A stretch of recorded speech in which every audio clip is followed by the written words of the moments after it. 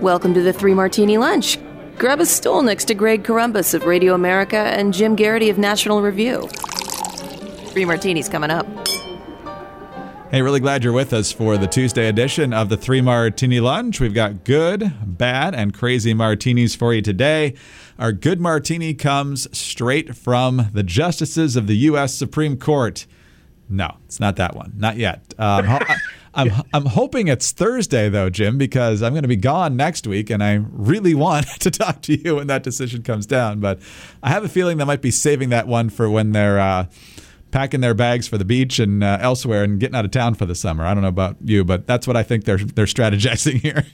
I was going to say, every morning, I'll write about it when the issue comes down. I've written about it when the leak came out. I don't really feel any need to write a preview piece every single day, but on various email chats that I'm on and the National Review Slack and various, there's always is today the day? Is it coming today? Is it Dobbs Day? It's not Dobbs Day. No. Yeah. Every morning, at least every weekday, there's is this it? No, it's not. We all kind of know it's going to be the last day. Hey, it's not like people are trying to kill Supreme Court justices over it. No. Take your time, Roberts. No rush. Yeah, they should have gotten it out right away. But once they didn't, you knew it was going to be the last one. But yeah, I think they're already going to be out of town. And we know how important Beach Week is to Justice Kavanaugh in particular. And after being, nearly threatened and really threatened, almost assassinated, I'm sure he's out of town already. At least I hope he is. But no, the good decision. Greg, once I got to tell you, once that last decision is out there, it's Miller time. It's going to be freezing coming out of the cooler, but it's going to be great. But anyway, Kavanaugh jokes. They're 4 years old now, but still, they're fantastic. And I'm sure they'll be cracking open the yearbooks, too. All right. Anyway, the Supreme Court had a number of decisions today. The one we're going to focus on deals with school choice. Over at SCOTUS blog, the announcement was the Supreme Court strikes down, in all caps, a Maine education program that provides tuition assistance for students to attend some private schools, but excludes schools that provide religious instruction. SCOTUS says the exclusion of religious schools is unconstitutional. This was a 6-3 decision along the traditional line, so all three libs voted against this. According to the USA Today write-up of the story, at issue is a relatively unusual program in Maine that provides subsidies for education in rural districts that don't have their own high school. The state allows parents in that situation to use the money that would have been spent locally to send their children to other public or private schools, but not to programs that offer religious instruction. It's odd to me that a school district would not have a school, but nonetheless, in some of these rural areas, I guess that is the case. And so Justice Roberts with the majority opinion here, and it's very similar to what he said in a 2020 case where he said that a state doesn't have to provide money to private schools, but if it chooses to do so, it can't disqualify some private schools solely because they are religious. So, Jim, I don't know how narrow this is going to be seen and applied as time goes on here, but it's more options for parents, and that can only be a good thing, especially right now when school choice is such a hot issue and needs to be for the Republican Party.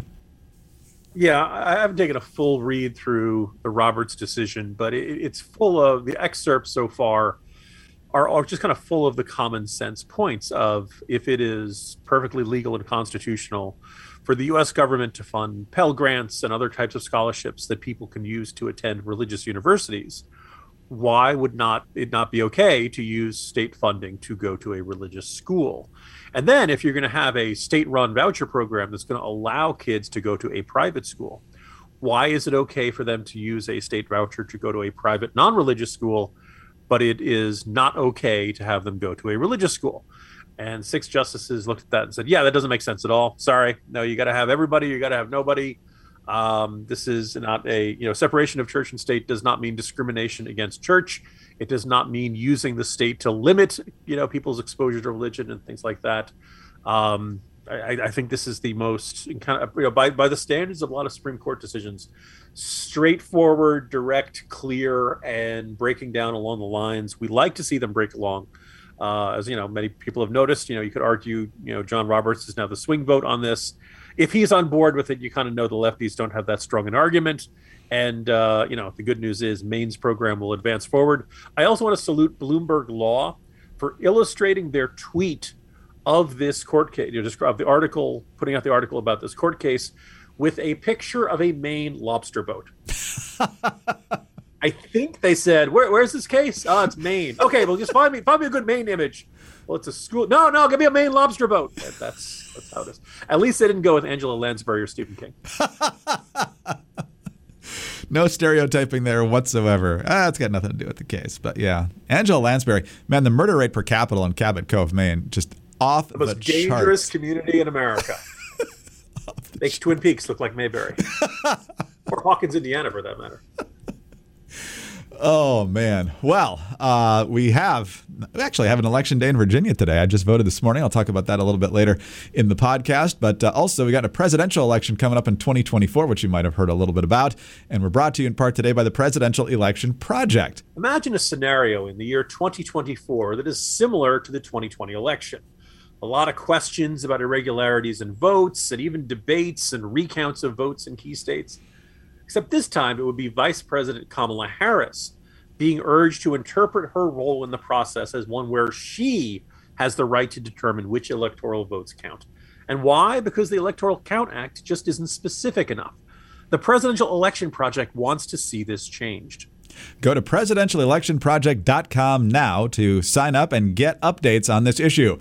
Learn more about this very important procedural ceremony and what steps Congress is taking to reform and clarify our electoral process. The project urges you to visit presidentialelectionproject.com and sign up to get those updates so that by 2024, there's no question that Vice President Harris will not have the power to overturn any results. presidentialelectionproject.com. The chance for nuclear war increases every day that the war in Ukraine continues.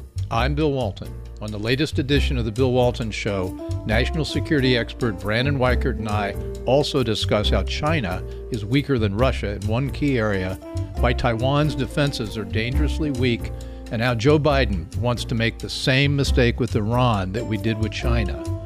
Follow The Bill Walton Show at Apple, Spotify, or wherever you get your podcasts. Well, come 2024, who knows what the Democratic ticket will look like. Right now, the Biden team says he's going to run for re-election. We'll see. Only 37% of Democrats want him to, and that's usually not a very good indication. I believe he's back at the White House now, but he was at the beach up until yesterday, and it was yesterday he was talking to reporters, and they're still talking to him about skyrocketing and stratospherically high energy prices. And of course, he could empathize with people paying $5 a gallon, but we can't do that. Instead, he dredges off a quote that his mother may or may not have said. We really have no idea. But basically he's saying, all this pain at the pump and everything else that we're paying high costs for, ultimately that's going to be a good thing. Here's how he put it. My dear mother used to have an expression, if everything lousy, something good will happen if you look hard enough for it. Mm-hmm. We have a chance here to make a fundamental turn toward renewable energy. Electric vehicles, and not just electric vehicles, but across the board. And that's something we should be. My team is going to be sitting down with the CEOs of the major oil companies this week and try to get an explanation how they justify making $35 billion in the first quarter. Are you planning to sit down with oil and gas CEOs, No. Mr. President? Why is that, sir? Because my team's going to do that. He has no idea how energy prices work. So he's in the first part of this clip, Jim, talking about how actually this is a good thing because we're making a fundamental turn towards renewable energy. Fundamental in Democratic words means really expensive for you. And then he then blames the oil companies for the fact that their prices are high when he's trying to kill them. So there you go. Greg, one of the things that is most infuriating about Joe Biden is that even if you accept his general suppositions and his outlook on life. Let's assume you generally agree with President Biden that fossil fuels are dirty. Well, first of all, not all fossil fuels are equally dirty. And in fact, clean natural gas has been one of the ways that the U.S. has dramatically reduced its carbon emissions over the last couple of years. So if you wanted to say, hey, let's get rid of coal, but let's promote natural gas, then, maybe there'd be some value in that. Instead, the environmental movement out in California, they want to ban new buildings from being built using natural gas. They want everyone to be required to use electric stoves. And if you've used both, my sense is you probably recognize electric stoves don't heat up as fast, don't heat up as evenly, and they just take forever. Takes 40 minutes to make a bowl of chili. The second thing, so let's assume you just want people to use fewer fossil fuels. The first thing is you'd make distinctions among those fossil fuels, but then you would look at things in the June 2022 and say, oh wow, this is not turning out the way I wanted. We've got great risks of power outages in the West. We've had a bunch of oil refineries shut down. Gas prices are $7 in California, $6 across the country. Wow, this is red, and it's all making me really unpopular. So you might look at that and say, okay, look, I love solar, I love wind, but clearly they're not ready. Clearly, I love electric cars, but clearly lots of Americans don't have electric cars. So, but when gas gets really expensive, I can't run around and say, well, just buy an electric car. Oh, by the way, that also raises the question of how you can afford the electric car, what creates all the electricity for that electric car to run, and as we talked about a couple of weeks ago, how long it takes to recharge them and whether they really are effective for long hauls and road trips and things like that. None of this seems to enter Joe Biden's mind. Instead, we got, my mom used to say every bad thing creates something good. And, all these kind of, I'm sure in his mind he sounds folksy and reassuring, but in fact it doesn't. He just seems spectacularly, wildly out of touch. And even if you still were absolutely committed to this, you would presume that as a Democratic president, you'd like to keep the nominally Democratic Senate and you'd like to keep the Democratic House. And you'd look at it and say, wow, these really high gas prices, really high inflation, all of this is making it much more expensive to get stuff. This is all really bad. I'd better do something, or at least look like I'm doing something between now and November. Otherwise, my party is going to get shellacked. And yet, oddly, Biden is just going, no. In fact, in that AP interview, Joe Biden was convinced that Democrats are not just going to hold the House. He thinks that he's predicting they're going to pick up 4 seats in the Senate. There's nothing in the polling pointing to this. There's nothing in the turnout in the primary races so far that points to this. There's no indicator. Every indicator says that Democratic turnout is going to be depressed. Every indicator points to Republican turnout being off the charts. And yet Biden walks around in this happy fog that everything's going fine. And I sit around and wonder, I wonder what he gets briefed. I wonder if he can fully comprehend what he's getting briefed. I wonder how much he listens. I wonder how much he reads what he's given. And I kind of wonder how much of it permeates that cranium of his. And he just seems to think, it's just doing, just wait, it's going to turn around. It's going to turn around. Well, look, we're getting towards the end of June. Gas prices are enormously high. Inflation is raging out of control. And the average American's really PO'd about it all. And Joe Biden saying, don't worry, it's going to work out better in the long run. Well, some of us have to get through the short run and the medium run until then. And I don't know, I'm just, it is utterly exasperating. And it's another sign that I think this guy is just well past his due date. He's like that food in the back of the refrigerator. It's spoiled a long time ago.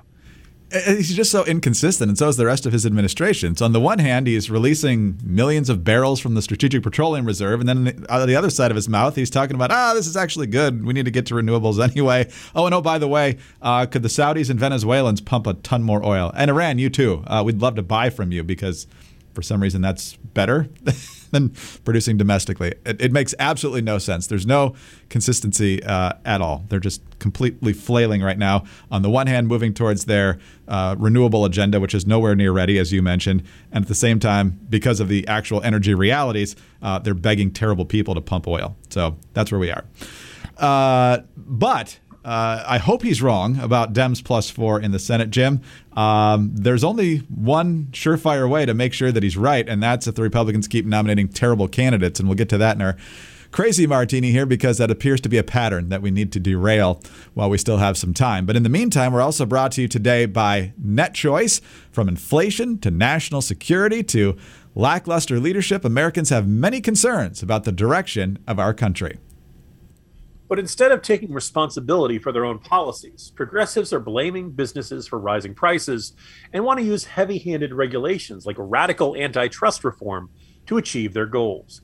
Progressives want to put big government in charge of our internet, attacking our own while global competitors like Europe and China close the gap. Conservatives must stop progressives from causing more inflation with more red tape and bigger government. NetChoice wants you to join them in telling our representatives to oppose a radical antitrust agenda, which includes Senator Amy Klobuchar's Senate Resolution 2992. So learn more about that and send messages to your representatives at netchoice.org/2992. This message was brought to you by NetChoice. All right, Jim, we have spent a considerable amount of time in the past few weeks talking about why Dr. Oz was probably not the right choice in Pennsylvania, not only because he's not a conservative or hasn't been until like this week, but he's also got a very poor likelihood of winning because he's not popular in Pennsylvania. But let's move over to Missouri. Missouri is a deep red state. President Trump won it by 20 points in 2016. Not sure what the margin was in 2020, but it wasn't close. Republicans have done very, very well there, winning quite easily for a while. A generation ago, it was a pretty competitive state. Not so much anymore, unless you picked the wrong candidate. And that's what Republicans are very close to doing in the Show Me State. The primary there is on August 2nd, so just about 6 weeks away. And former Governor Eric Greitens, who is the former governor because he had to resign following a pair of scandals, one of which, of course, got more attention, and that's when he had the affair with his hairdresser and then took photos of her in compromising positions and threatened to blackmail her if she ever talked about their relationship. Well, it got out, all sorts of sordid details. He had to resign. Now he's decided he's the best candidate for the Republicans to run for Senate. There are two perfectly good Republicans who are competitive and viable in this race, Vicky Hartzler, the Congresswoman, and the current State Attorney General Eric Schmidt. However, in the current polls, there is a problem. Eric Greitens is winning. According to the Hill poll from June 2nd to June 5th, he's at 26%, Schmidt's at 20%, Hartzler's at 16%, and you don't need 50% to win a nomination in Missouri. So the top vote getter on August 2nd will be the nominee. So what's Greitens been up to lately? Well, other than going through a very ugly divorce in which his wife has alleged a number of sordid things, he's out with a new ad called Rhino Hunting, where he picks up on the fact that he was a Navy SEAL, and it's him and a bunch of guys. Former Navy SEAL. He's not a Navy SEAL anymore. Oh, very good. Yes. The Navy SEALs. The Navy has told him to stop calling himself that. Okay, that's a good point. Not the worst thing he's ever done, but it's worth mentioning in the litany of crimes and sins. No, you're right. You're right. He's a former Navy SEAL. So he's on the porch here talking about going rhino hunting. He and a bunch of guys look like they're in military gear, about to kick down the door and jump in. And here's how it all goes down. Here's his ad. I'm Eric Greitens, Navy SEAL, and today we're going rhino hunting. The rhino feeds on corruption and is marked by the stripes of cowardice.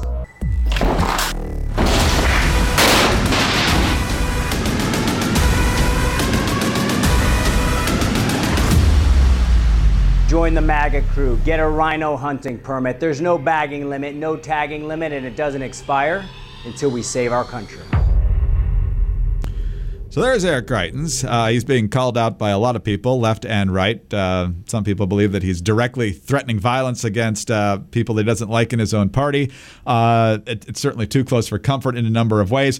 Jim, we're not big fans of rhinos either. We're very frustrated by Republicans that say one thing on the campaign trail and then don't do another. Eric Greitens, though, is beyond the pale, especially since we've got perfectly good candidates in this race who would do a very good job in Washington. This guy and his baggage are just not worth it. Greg, remember the good old days when tying up a woman, blindfolding her, and kidnapping her and keeping her in a basement? That was the sort of thing that used to be a career ender. By the way, it's ancient. That was 2018. Right. Here he is 4 years later, running for Senate, and allegedly the front runner, if that poll is accurate. At this point, I'm kind of in denial about that. I also recognize that this is there are four other candidates, one who's trailing badly, who probably ought to get out of the race, and you have two, decent conservative competitors who are probably canceling each other out. So at one point or another, one of the others is going to have to, bow out and recognize this. But Greitens, just generally comes across as a maniac. And I noticed this because some people say, "Oh, look back to Joe Manchin's ad, the cap and trade bill." He was shooting a piece of legislation. He was doing it on a gun range. He was shooting himself. He wasn't, leading SEAL Team 6 or something like that. It was, I'm Joe Manchin, and I absolutely oppose cap and trade. Right. So, okay, fine. If you argue you shouldn't use a gun in an ad, But this, look, the only vague reference to any policy issue is corruption and cowardice. Right. This isn't really about issues. This isn't really about positions. This isn't really about public policy. This is about Eric Greitens absolutely hating people and fantasizing about being able to kick down their door and murder them. There's a definite whiff of fascism to this ad. I'm very laid back about a lot of this stuff, but I think the only message of this ad is, wouldn't it be great if we could kill people who annoyed us? And it's one thing for you and I to, jokingly say that. I joke about, Adam Gase being one of, history's greatest monsters or something like that. But when you actually get together actors and you reenact it kicking down the door and the hunting, and, there's no bag limit, and, and it doesn't end until we save our country. When do you know when that is? When does it become okay? When does it become okay? When do you no longer have to stop? Do you no longer have to hunt the rhinos? I think Eric Greitens is a maniac. I think Eric Greitens is somebody who not just shouldn't be in the Senate. I don't think he should be in any public office. I don't think he should be anywhere near any position of responsibility. And he probably needs to get his head examined. This is a deeply troubled individual who does not belong anywhere near any position of responsibility. And shame on Republican voters in Missouri if they can't, if they aren't sniffing this out, long ago. Never mind now. But anyway, so this ad is basically, it's just the most utterly clear expression of a malevolent id that I think I've ever seen in a political ad. And I think it's it's clearly, he's telling us who he is. The question is, will Missouri Republicans listen and take him at his word? Yeah, I don't know. There's been plenty of baggage that's been on the table for a long time. The divorce stuff, I think we talked about that when that came out. I think some of that's been rebutted somewhat effectively, but you don't need to do this. You just see the character here. He doesn't belong in the Senate. I'm not sure I'd hire him for anything. And you have good options that can easily win a general election. The last time we talked about him, the most frustrating part was, in addition to just he doesn't belong in the Senate, was that the other two candidates easily win the matchups against the Democratic candidates, whereas Greitens is a dead heat, and the more he's doing this kind of stuff, he'd probably be behind in a deep red state. We can't afford to lose races like this when there's so much on the line in this midterm election. No, and I'm glad. By the way, when I came back and I wrote the Morning Jolt this on Monday, Greg, I noted that you and Emily Jasinski had talked about the poll results showing Mehmet Oz trailing Fetterman by 9. We were not big fans of Mehmet Oz beforehand. We'd prefer to see him win over Fetterman. But when you are down 9 to a guy who's just had a stroke and who's not been on a campaign trail for more than a month, that's a really ominous indicator. Now, a whole bunch of us looked at Mehmet Oz and said, oh, my God, besides it's Oprah's doctor, just, Pennsylvania Republicans needed, that he would give you all of the weaknesses of being a MAGA candidate without any of the offsetting strengths of being a MAGA candidate, because the Pennsylvania Trump supporters look at this guy, what? Who? This guy's been a Republican for about 10 minutes. There's nothing conservative about this guy. There's nothing populist or nationalist about this guy. He's just one of Trump's celebrity buddies, and Trump endorsed him. And so if Oz were a good candidate, like, okay, well, clearly Oz is a terrible candidate. I think he's a Ford Pinto of Senate candidates. For you younger listeners, the Ford Pinto would basically explode if you tapped on the back bumper.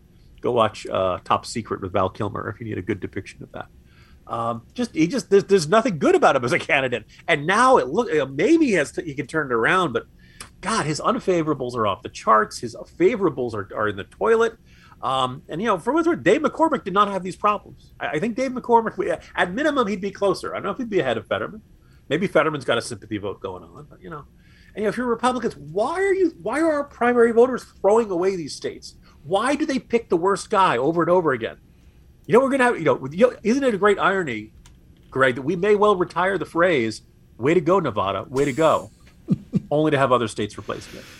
Yeah, we've done that a couple of times already, including my home state of Michigan not that long ago. So, dumb decisions are being made left and right. It's a primary day in a number of states today, including Virginia. I am now in a swing congressional district, total toss-up. I used to be in a safe Republican district, which I much preferred since every other person who represents me at the local, state, or federal level is a Democrat. But at least it's a competitive district, and there's several good candidates in the GOP primary. So I think we'll be in decent shape with whoever comes out of it. The thing that was odd to me this morning, Jim, when I went to my precinct, I went at 9 a.m. And the polls open in Virginia at 6 a.m. I was the 22nd voter in the precinct, and I was the only person there at the time. And so just curious that since there's no Democratic primary, they only have Congresswoman Spanberger, and there's no primary on that side, that the turnout was so light. I don't know if it'll change during the day when more people have a chance to get over there or something after work, perhaps. But I expected a more robust Republican turnout. one of the weirder and quirkier things about living here in Virginia is we have our governor's race the year after presidential election. We saw the results last year. We have our state legislative elections in those odd numbered years as well. So when everybody else is getting really excited, you got big governor's races, all that kind of stuff. We actually only, and if a year like this where we don't have a Senate race, all we've got are our House races. Mm-hmm. And and a whole, if you're lucky enough, as you are, Greg, to live in a swing district, good luck to you. It matters. For me, I'm stuck with Jerry Connolly for another year. So I have not voted yet. Maybe I'll go over. I'm not even sure there's more than one Republican. So they may hand me a ballot with one name on it. Say, check it if you feel like it. If you don't, it doesn't matter. There are certain years you got to look at our democracy and say, I don't know if this makes a lot of sense. Yeah, it's not looking good in your effort to take out Jerry Connolly when you don't know how many Republicans are in the race because it's so obvious he's going to win re-election. I'm sorry you live in that district. But nonetheless. You know what? In fact, I'm looking at this. There may not, as I'm looking at this now, there may not be a Republican primary today. There may be only a Democratic primary. So there you go. Jerry's got token opposition? Yes. Yes, I do. There I am. Lucky day. All right. Well, I guess you can say. Maybe I'm looking at the wrong district here. This is the 8th congressional district. So maybe there isn't even a primary in my district. Enjoy going to the ballot, to the polling place today, Greg. Not all of us get to do that today. Yeah, absolutely. Someday I'll live in a democratic country.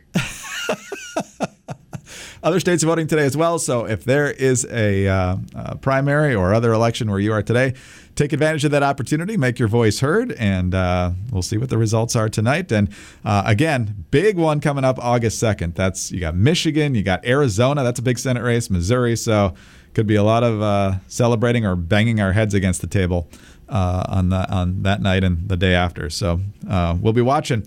Jim, have a good day. See you tomorrow. See you tomorrow, Greg. Jim Garrity, National Review. I'm Greg Corombos, Radio America. Thanks so much for being with us today. Do subscribe to the 3 Martini Lunch if you haven't already, and tell your friends about us as well. Thank you so much for your 5-star ratings and your kind reviews. We greatly appreciate those, and they help us out a lot. Get us on your home devices. All you have to say is play 3 Martini Lunch podcast. Follow us on Twitter. He's at Jim Garrity. I'm at Dateline_DC. Have a great Tuesday, and please join us on Wednesday for the next 3 Martini Lunch. Much of the media doesn't really cover some of the most important news of the day. I'm Byron York with The Byron York Show. In my latest episodes, I discuss how Democrats have worked to build excitement, they're really trying, around the televised January 6th committee hearings, and how inflation is crippling the economy with no solution in sight. Do not forget to download and subscribe to my daily No Chit Chat podcast. I don't talk about every single issue, just the ones you need to know most. Subscribe on iTunes or wherever you get your podcasts.